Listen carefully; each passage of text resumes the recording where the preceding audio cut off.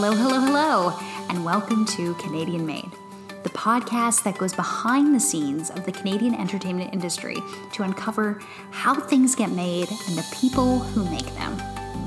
Today, I'm joined by Samantha MacAdam, an award-winning filmmaker who you might know from True Dating Stories or her short, soon-to-be feature called Prom Night. So in this interview, we go a lot of places.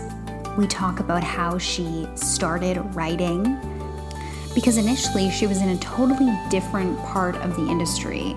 You know, I think it can be really intimidating and really scary to make that switch within the industry, but she tells us exactly how she did it, and it's an amazing story. She's become kind of a pitching wizard, and she was very generous enough to share her secret tips and the secret sauce behind preparing for a good pitch and what needs to be in your package. You do not want to miss her tips. They are excellent. But beyond all of the interesting stories and fun tips that she shares, she's just the nicest human. She was so charming and so wonderful to speak to. So I am certain by the end of this interview, you are going to fall as in love with her as I did. So I won't delay it any further. Let's get into it with Samantha MacAdam.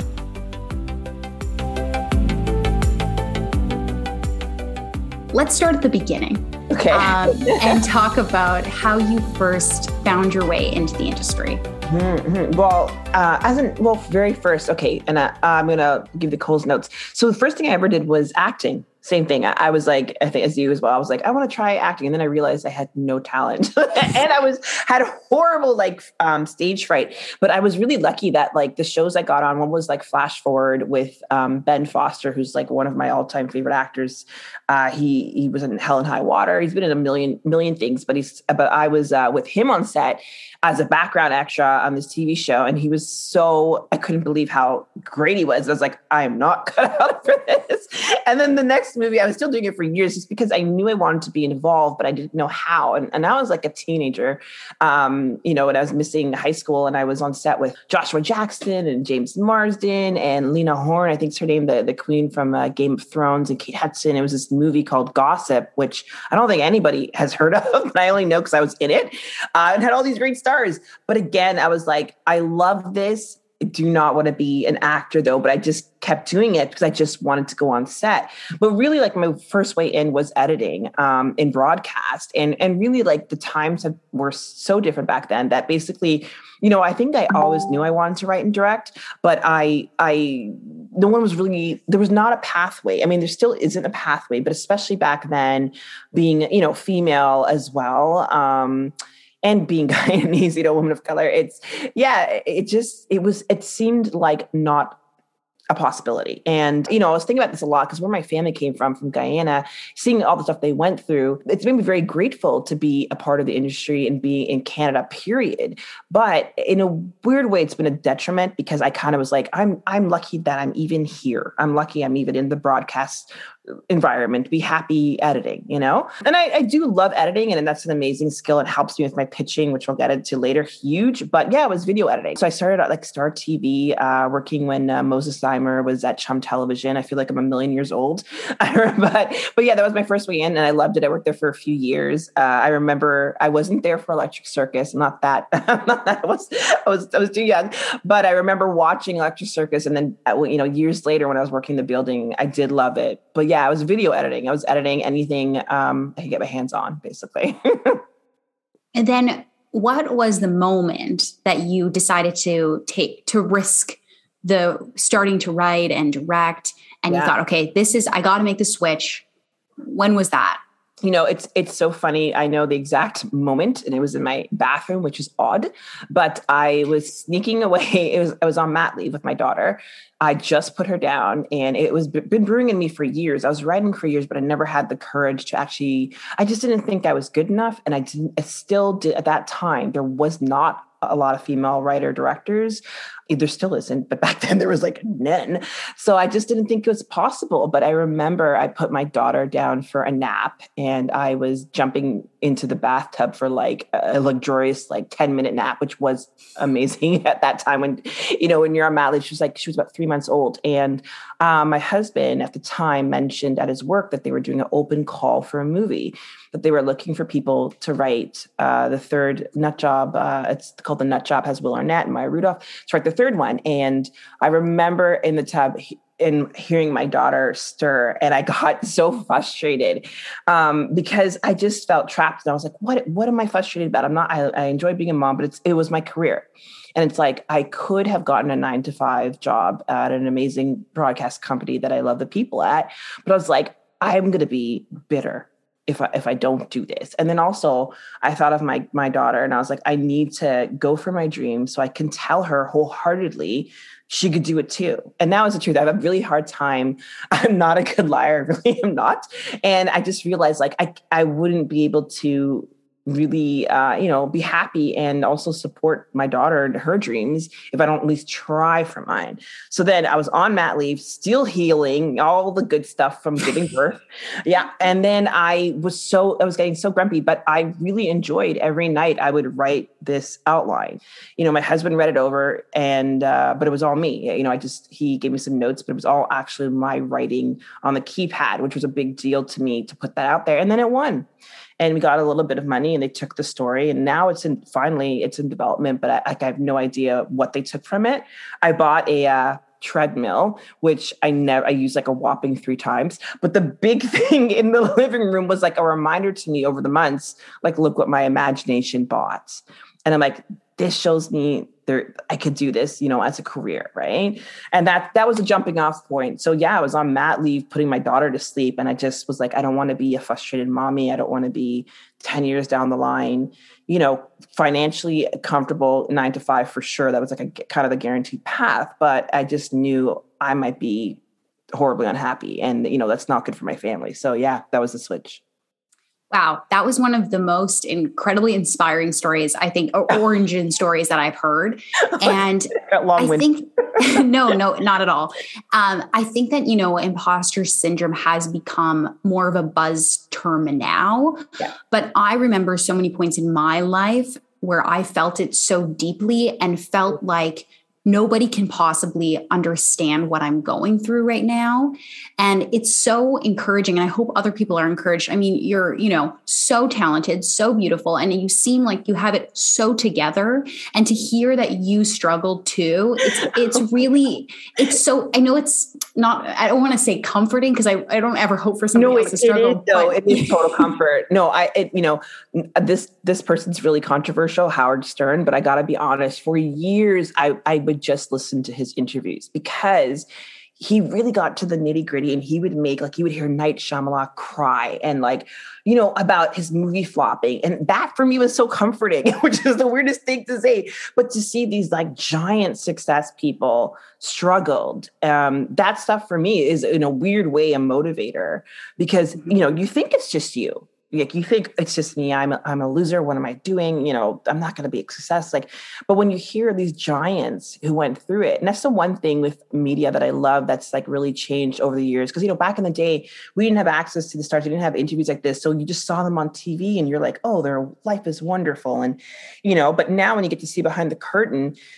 For me, it's really inspiring because I'm like, if Kevin Hart felt like shit at one point, then that, you know what I mean? There's hope for me, so yeah. Exactly. So you made this prom night series, you win a competition. So now what's the next step for you in getting it made? Yes. And I have to slip in. I made that on mat leave again around my daughter's bedtime and shot it in my living room. And I wrote it and edited it myself as well. So again, I was like, if it's going to flop, it's going to flop on my terms because this is me, but it's all me. But no. And so what was the next step? Okay. So it's convoluted, so I'm going to condense it. But basically, it was like a bit of a stop and go because I had another child in between there. And also, I'll be honest with you, the short did so well that, I met Kevin Hart, I met his people, and, they invited me to pitch the feature. And I'm like, filmmaking is easy. But I never had written a script before. So the next step was writing the script, and I had no management. I had no idea about any of that stuff. So pretty soon after I got pregnant, and then it was high risk and I was hospitalized, and I actually wrote the final draft in the hospital because I was going, but the nurses were like, what's this girl doing? But I was, you know what? It was so depressing, and I needed like a positive world to jump into. But so the next step after that was to write the feature script, which I didn't have ready. I really did not think that quickly I'd have access to these people. I wrote the feature script over the year. And then very quickly before COVID, I had a deal in place after I got my first agent with a very high level producer who produced Valkyrie and Starsky and Hutch. And they were lovely to me. They're American. And I was going to go do rewrites, and we were going to take it to Netflix. But the thing is, they didn't want me to direct. And I didn't care. I was like, this guy's worked with Vince Vaughn. I'm doing this. Filmmaking is easy. But then COVID hit, and I couldn't travel. I couldn't leave my family. And at first I was so bummed out by it, but it was amazing because through the year, that was the first person that ever really got my script. Besides, even before Kevin Hart's people, it was just someone we had a line to. We sent it to them. And then, at that point, I wasn't sure, honestly, if I wanted to direct, because again, I just didn't think it was a possibility. I knew that I loved it, but I was just like, no one's going to give me a film to direct. Like, that was my way of thinking. And then, honestly, the movement, there was such a huge change in the industry. This is 2020. That I was like, you know what? I don't think I should give this up, right? So, and then I got into Toronto International Film Festival, big pitch event with my script. It was Showcase, A Caribbean Tales, a whole bunch, Netflix BAMF. Like, I got into all these initiatives, and I was really lucky that I got into one, which was with Jennifer Morrison, who is a director from Euphoria, and she's an actress as well. And Bronze Studios was also there, Ashley Levinstein, and they spoke to us about pitching. And also, again, just seeing two women and seeing Jennifer, who was so down to earth, and we got a day with her, which was amazing. And she showed us how she pitched herself as a new director. And I was like, you know what? I'm going to hold on to this. And I was lucky enough that I ended up pitching about a couple months later. I pitched Heartbeat Productions, finally went back. This is like a year and a half after, or maybe even 2 years after the competition. And I pitched them, and it was Carly Haney, who is producing Monopoly, that little, small film, and she did Fatherhood. And basically the feedback she gave me was the script was excellent. And, but in order for me to direct it, I have to build my credits. And, no brainer, but to me, who first time in the business, I was like, it's a good script, you'll hire me, right? But then I was like, oh, you need to see more. So that's exactly what I did. I kind of took it back, and then I started building my credits, and I directed on a few series now that they're coming out soon, and just honing my craft and honing the script. And I have to say too, I was very lucky that I did a ton of mentorships just to meet people, because I knew nobody. Like I was not a film school student. Like, I didn't go to CFC. I was not hooked up with anyone. So everyone I met, I had to just cold email, even Jerry D, to get him in. I found his email, I looked it up a certain way and just cold emailed him. I didn't know anyone. So I was lucky enough that I met amazing man, showrunner, writer, director. This is super awesome dude named Kurt Smeeden, who has a show on called Children Ruin Everything, which is fantastic. He read Prom Night. He watched Prom Night, and I was lucky enough that he was so gracious with his time that he gave me story notes. He'll say he did nothing. I feel he did like so much to help with the structure. So I really was just taking that time, sitting on my script, but working on it, writing it, and going back and forth with Kirk a few times, and building up my directing credits. And then one company I filmed, and this is when we were talking about struggling and having it together, this moment came to mind. There was a film that came out called Blockers, which is on the surface very similar to Prom Night. When I saw the article, I went right to the wine rack, and I'm not a drinker, and I grabbed some wine and I said to my husband, well, there goes prom night. And I started drinking my wine. But, that was years ago. And I finally faced my fears, and I pitched Point Grey Pictures, which is Seth Rogen's company, and they made Blockers. The executive read it, said it was a great script. He goes similar to Blockers, but very different in tone and in story, which it is. And he said they're interested in the script, but not in me. But basically at the time, because I didn't direct anything. So I'm like, that's fair. When I say that, I was directing for years, but until you directed your first feature, or at that time, or a couple series, no one's going to look at you, right, in the beginning, which is fair enough, because I had no idea about insurance and about how much, getting people to invest in you. I didn't understand any of that. But again, for me, it was like fuel to my fire. If they're saying to me it's different enough and they like the script and they would be interested in the script, but not me, I was like, when?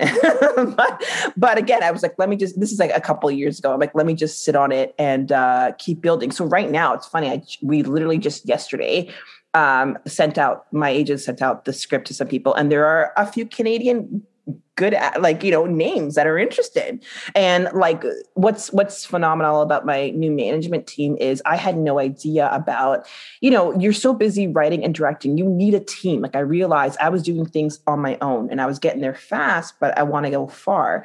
And you need a team, because the management team I have now is like Telefilm. They have a huge push, a huge mandate for females, to work with female directors. I had no idea, you're so just writing is hard enough. And especially if you have a family, and in COVID times, everybody is struggling.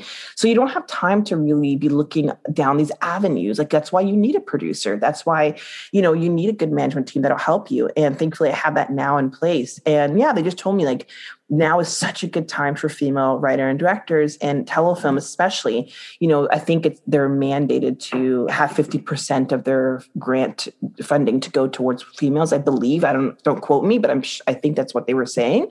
So it is a great time. And yeah, so right now, as of yesterday, I got an email saying there's a particular actor who's interested, and which is great. And it's someone that everybody knows. And I'm like, yay. So we'll see, very, very early still, but I'm happy that prom night is they say your first film takes 10 years, and that is so depressing, but it is true. But it doesn't mean you're not doing anything else in the meantime. And it's not quite 10 years, let me just say. And I had 2 kids. So I always give myself an extra at least 3 years if you are baking children, because it knocks you out. I was hospitalized in a wheelchair. I needed physio, I give myself a little grace than the average bear. But yeah, so right now it's I'm knock on wood, where I want to put it out there in the universe. I think in the next year, it should be in production on some level, hopefully, if everything pans out. But yeah, so right now we're currently talking with actors and looking for producing partners. And it's great. It's gotten the script has gotten so much love that I'm very confident. And what I think too right now, I'm also working a thriller horror, which I love, but it's such a dark time that I really feel like this is a really good time to do this bold comedy.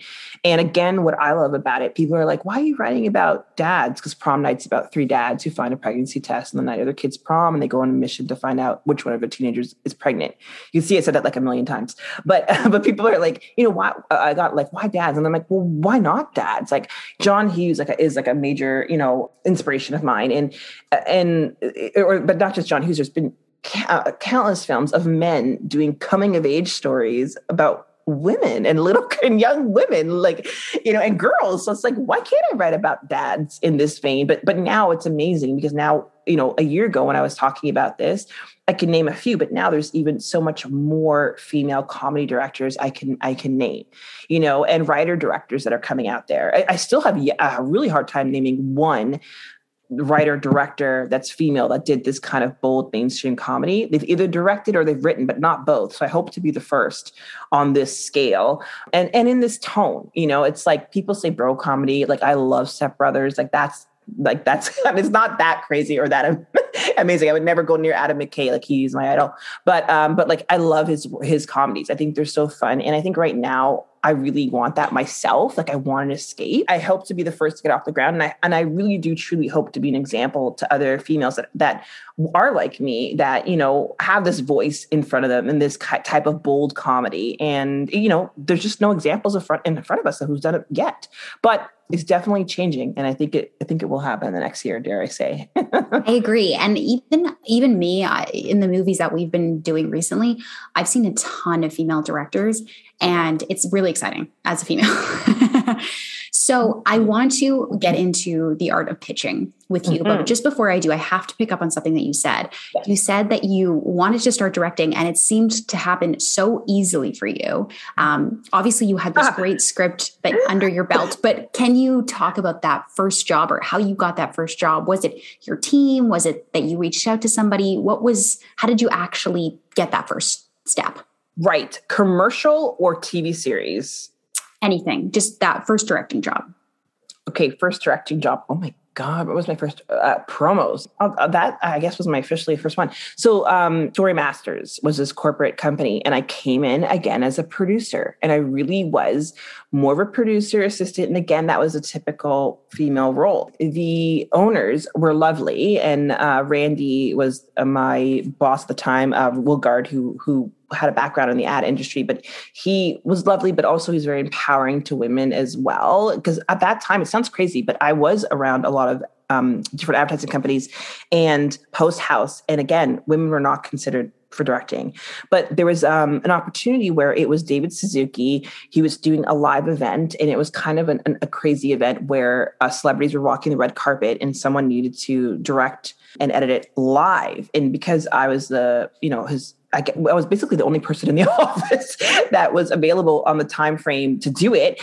And he had faith in me. And so he put me up to do it. And so basically it was a live event where I had to interview Russell Peters and Olivia Newton-John. And we had to edit it in the same night. But I kind of got the opportunity because he believed, I believe, in my organization. And also I did kind of sort of know Russell Peters, and he did remember me on the carpet. So it was like amazing. Like years ago, I used to work at Much Music. So I used to work reception. So I would see a lot of celebrities come back and forth. And he was one of the ones who were always so lovely. And when I saw him on the red carpet, I was shitting myself because I was like, and there was George Stropalopoulos. And I'm like, oh my God. First of all, I'm directing on a red carpet. I'm with E-Talk and all these fully like seasoned people, and whom I like holding a mic, super nervous. And I love Grease. So I was like, oh my God, there's Sandy. But pulled it off. I just fake it till you make it. And he gave me the opportunity. I was like, I can do this. And I just really focused on what we had to get from them. And it was semi-scripted. There's a couple of things I needed to get from them, and we had to piece together. But it was so busy that I was just focused on, I got to get the soundbite and get out. And my years of being an editor, for years I was angry at myself. Like, why did I spend so long editing when I knew I wanted to direct? But I'm so happy because editing is the best tool you could have as an editor, and with pitching, huge. I just knew when I was speaking to them, I could almost see the post, how we were going to cut it together. And that's what I was really focused on, and my nerves went away. And that was my first time ever directing a shoot. Mm-hmm.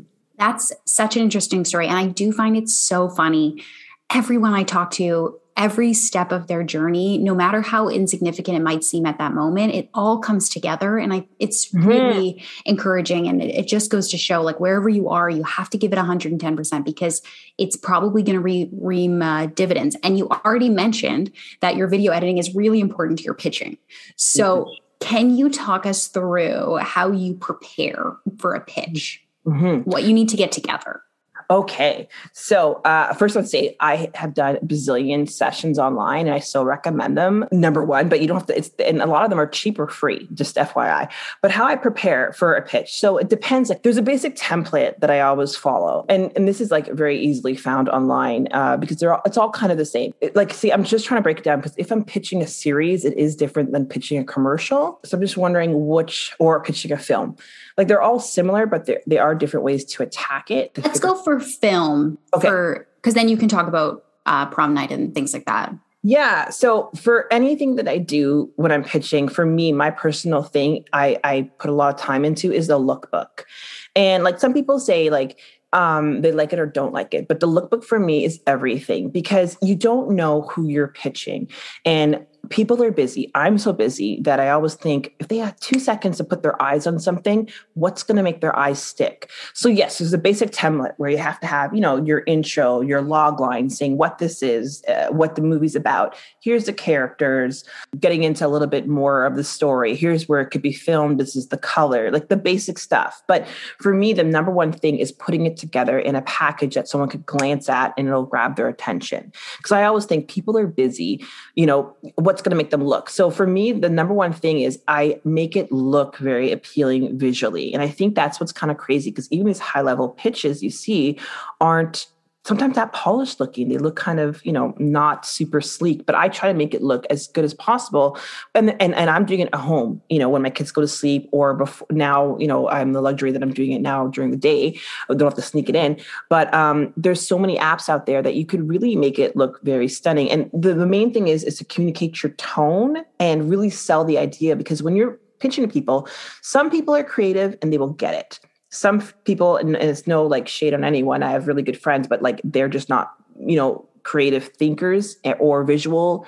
So when you say something, if you say it's Step Brothers meets Labyrinth, I don't know. Like they'll be like, what movie is like? So if you just put it kind of out there visually, it's like a foolproof way to get your vision across. I don't know what that movie would be. It's just like that's what pictures are on my wall. but like it's a foolproof way to sell your idea and get their attention. So the visual look, like I'm talking about, like the fonts, the colors I use, and what I do. My 2 secrets, which I will tell you because I was told by Jennifer Morrison, and that day was life-changing when she talked about pitching, is the things I do. I always put in a video, which is hard for a lot of people to do. I'm very lucky because I was an editor. So I always make a fake trailer and it served me so well. Like with Prom Night, it got me a 50,000 grant. With my thriller that I just did, it got me 45,000. I mean, not just alone, but I really think it helps because if you can make a fake trailer, like for Prom Night, I set it to Queen Bohemian Rhapsody. So you get like a vibe. And it's only a minute watch. It's not a lot to ask of people. For Harriet, I set it to 9 Inch Nails. Again, it's like a minute 30, not a long watch. And in that, I tell the whole story and I give a vibe of what the tone is. And it's so much better than saying it's a psychological thriller with a twist of but if you play it, you get the movie right away when you watch it, like a movie trailer, right? So that's what I always do. And also when it makes sense for Prom Night, this was a trick by Jennifer Morrison, not my thinking, but amazing, is I put in like playlists. So I have 3 dads. So I have like, I'll just talk about the characters. So I have like Spotify. I hook it up to Spotify. It's like Paul's songs to make love to. That's just the single guy. Or Vince. Like there's other characters, like a Vince Vaughn kind of character. It's like how what's it called? How to encourage your team at work or something like that. And then like Will Ferrell kind of character who's like kind of like this dad is like kind of out of shape but he's trying to get back into shape. And it's like when I'm working out so hard and my balls are sweating or something like that. When you click it, it's like all Britney Spears. So it's like just another way to infuse comedy. And like the CEO guy is like all Bon Jovi. And then like the sensitive guy, it's like Boyz II Men, I'll Make Love to You, and The Bodyguard and all these cheeses. So it's like, it's a cute way to do something different. Plus like makes the characters feel alive. And yeah, it's a small thing, but it's just like, it elevates your lookbook. And I think the lookbook is so huge because when you get 2 minutes or 5 minutes in the room and you leave them, that's what they have. Same thing too, if you were lucky enough that I got myself some stuff greenlit when I was on TV shows, especially because things are so busy, that document gets sent out to every department. So it's, again, when you are working, it's the most amazing thing and it makes things a lot easier because even if you had a disconnect, especially during COVID time, sometimes there's new people coming in and out. They can look at it and they know this is what she wants from wardrobe. Here's the look and feel. This is like it really, really helps sell your vision across the board when you're not available to talk to people as well. But yeah, so the main number one thing is the lookbook. And even before it sounds crazy, but even before a lot of heavy copy like this, yes, you want to have a synopsis, but really it's like to get your foot in the door, log line, a brief synopsis, and then it's all the lookbook for me. That's such good advice. And I completely agree with you. Not that I'm a creative pitching. But when we get a set of, script, and the first thing I'll look at is the lookbook, because right away you get the vibe, especially when it's done well. And I think it's such good advice, and being conscious of other people's time, I think is never a bad thing to do, because these people get just inundated, and not everybody wants to sit and read. And if you give them something visual, it's immediate, isn't it? The reaction that they can get. Yep, 100%. And I'm not a reader.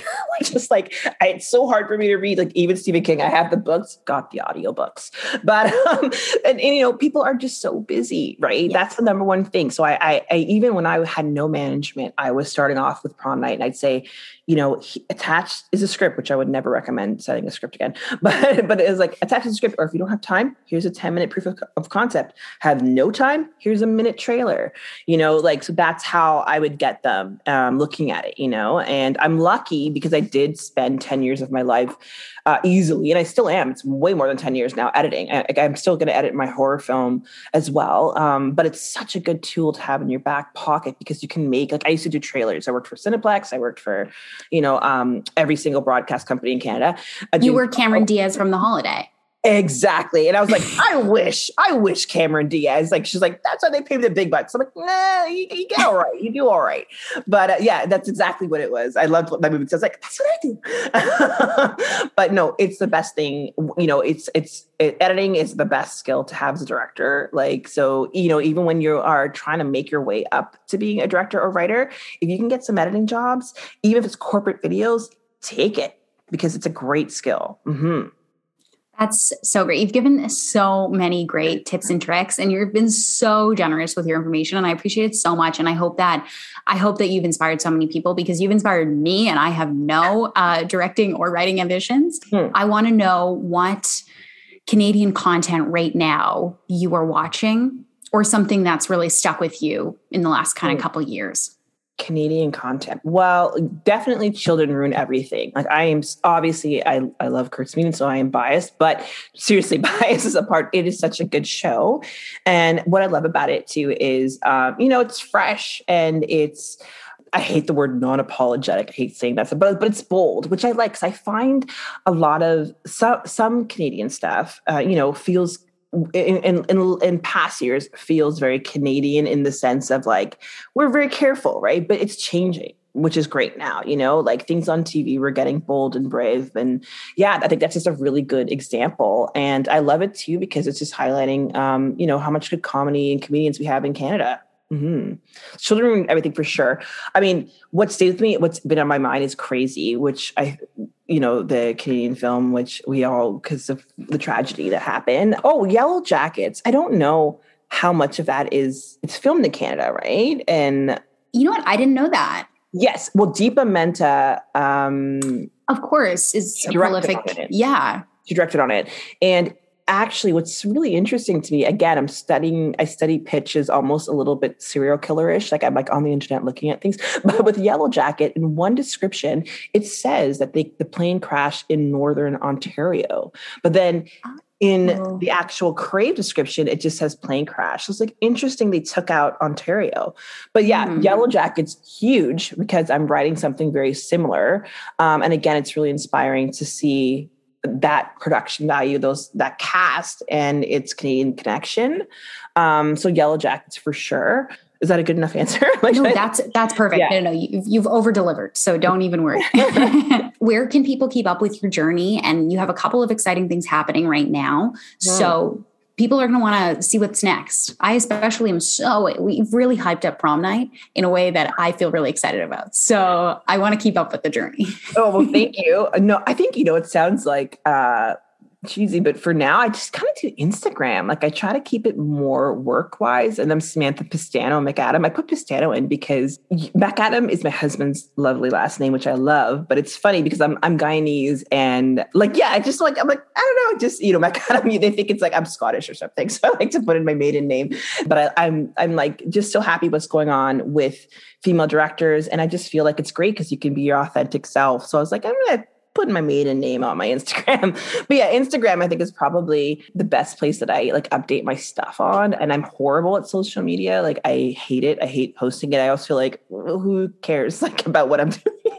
But you know what? It's also like that's the best way I love to connect with people. Like I've met so many people through social media that I actually am friends with now, and that we share similar journeys too. So yeah, definitely social media. Yeah, and in terms of plugging, like yeah, right now, I'm just really excited because I'm hopefully will be breaking into more episodic work. I directed 2 CBC Gem series that are coming out, and I'm trying to get into like a more longer comedies on the CBC market, on the Canadian market right now. But the two big things is prom night. So yeah, we have prom night. We're looking for producing partners.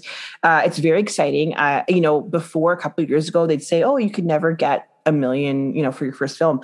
But let me tell you, especially being female, which is amazing, you can. Like Telefilm has pathways that are available, and it's amazing. Yeah. So prom night, we're hardcore pitching. It's a time we need to laugh. It's a time to have this kind of bold comedy, but like with my brand of humor, which is a female, perspective, which I think, there's a lot of females out there who love comedy. So I think it's going to do well. The script is super fun. And yeah, we just kind of find the right producing partners. So we're looking for producing partners and obviously lead actors, which is like just fun. And just, I'm so happy to be involved. And then the next thing we're working on is pitching the thriller horror, which is a total different spectrum. Thank God for Jordan Peele, because he's like my example I'm like, just think of me as the next female Jordan Peele, setting the bar real low. But no, but he does, comedy and horror. He's a perfect example. Again, years ago, you'd have to do one or the other, but that's really where I'd love to be in a couple of years to come. But yeah, so pitch and prom night, anyone who wants to do it. And really don't let the name fool you. It's really about the dads who are like coming of age. It's like really like a more of an old fart story, not these young teenagers running around. But I love those stuff. Like I love those stories that are for parents. And I think now more than ever, parents or people, at that age, we've had a really rough go with COVID, and like, let's laugh. Right. So that's what I want to plug. I love that. And I think it's so interesting how you're paving new pastures and doing everything maybe that that has been done before, but now we're adding a new twist. Mm-hmm. And I think that's so exciting. And I cannot wait to see what the next year, 5 years, 10 years bring for you. Thank you. Me too. I'm excited. I feel like I'm so close there, but it's great. You blink and then you're like, oh yeah, I have been doing that for this long or this long. In a weird way, it does feel like, oh, all of a sudden I'm doing this, but it's like you've been, directing. It's skill set. It's funny because people are like, oh, have you directed a feature before? Or have you directed a 1 hour comedy before, sitcom, a single camera? Like it's so detailed. But what's amazing now is the lines are blurring a little bit more, that if you have directed a few series, they will look at you for a movie of the week now. Like before, it's like, it's a catch-22. Okay, we'll hire you for a movie of the week. Which movie of the week have you directed yet? It's like, well, none. But it's changing.